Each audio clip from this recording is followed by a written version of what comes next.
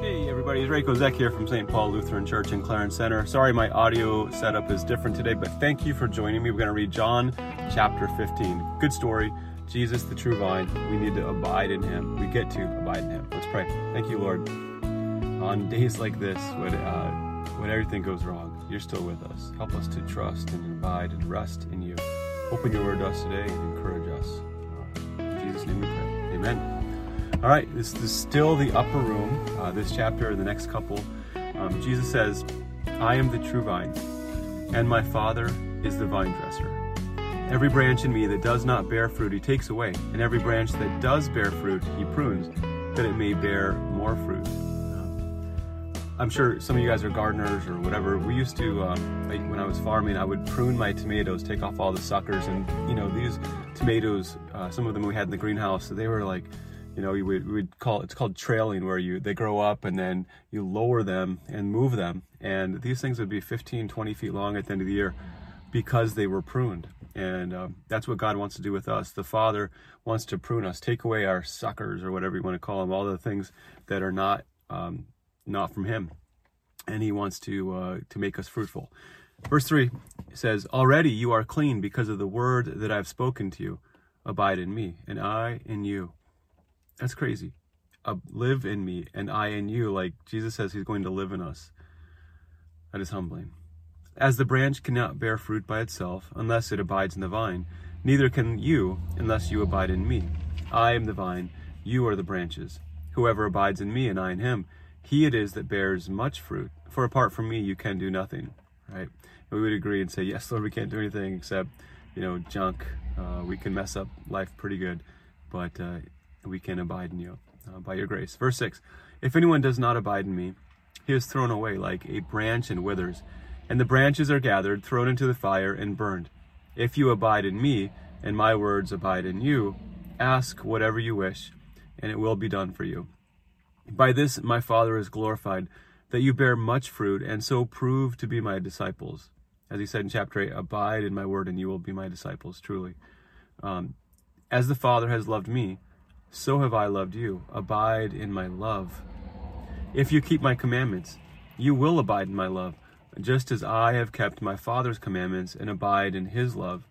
Just real quick here, the commandments, Jesus is, in the way John tells the story, the commandments of Jesus are this, from chapter 6. This is the work of God, that you believe in him whom he has sent. So number one is believe. And number two, as we see in, this chapter and in chapter 13, a new commandment I give you, to love one another. So those two things, believe in the one that God has sent, and because of that, we're set free. And then we can love our brothers and sisters. So it's so simple, yet it's so hard to do, right? All right. Verse 10 again. If you keep my commandments, you will abide in my love, just as I have kept my Father's commandments and abide in his love. These things I have spoken to you, that my joy may be in you, and that your joy may be full. Amen. This is my commandment, that you love one another as I have loved you.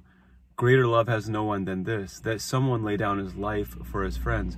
You are my friends if you do what I command you. No longer do I call you servants, for the servant does not know what his master is doing. But I have called you friends, for all that I have heard from my Father I have made known to you. You did not choose me, but I chose you and appointed you, that you should go and bear fruit, and that your fruit should abide, so that whatever you ask the Father in my name, he may give it to you. These things I command you, so that you will love one another. If the world, the cosmos, if it hates you, know that it has hated me before it hated you. If you were of the world would love you as its own. But because you are not of the world, but I chose you out of the world, therefore the world hates you. Remember the word that I said to you, a servant is not greater than his master. If they persecuted me, they will also persecute you. If they kept my word, they will also keep yours. But all these things they will do to you on account of my name, because they do not know him who sent me. If I had not come and spoken to them, they would not have been guilty of sin. In other words, they would not have known sin. Like the end of chapter 9, they're like, hey, are we blind too? And Jesus is like, yeah, your sin remains because you don't believe in me. Anyway, let me read that again. If I had not come and spoken to them, they would not have been guilty of sin, but now they have no excuse for their sins, for their sin. Whoever hates me hates my Father also. If I had not done among them the works that no one else did, they would not be guilty of sin. But now they have seen and hated both me and my Father. But the word that is written in their law must be fulfilled. They hated me without a cause. And that looks like it comes from Psalm 35. But when the Helper comes, whom I will send to you from the Father, the Spirit of truth, who proceeds from the Father, he will bear witness about me. This is beautiful, isn't it? We've already heard about this. Jesus said, I'll send another helper, or another, and here he just says, the Helper comes. And again, this is the word paraclete in Greek. This is the word that's counselor. Jesus, it's also advocate. Jesus, in 1 John chapter 2, we know that Jesus is our advocate with the Father. Same word. He is our appointed helper. So when he comes, whom I will send to you from the Father, the Spirit of truth, who proceeds from the Father, he will bear witness about me. And you also will bear witness, because you have been with me from the beginning. Wow, good stuff. Thanks be to God that he does send this helper we need, right? He is the one we need to support us so that we can abide in Jesus, so that we can abide in his love, so that we can keep his commandments. Good stuff.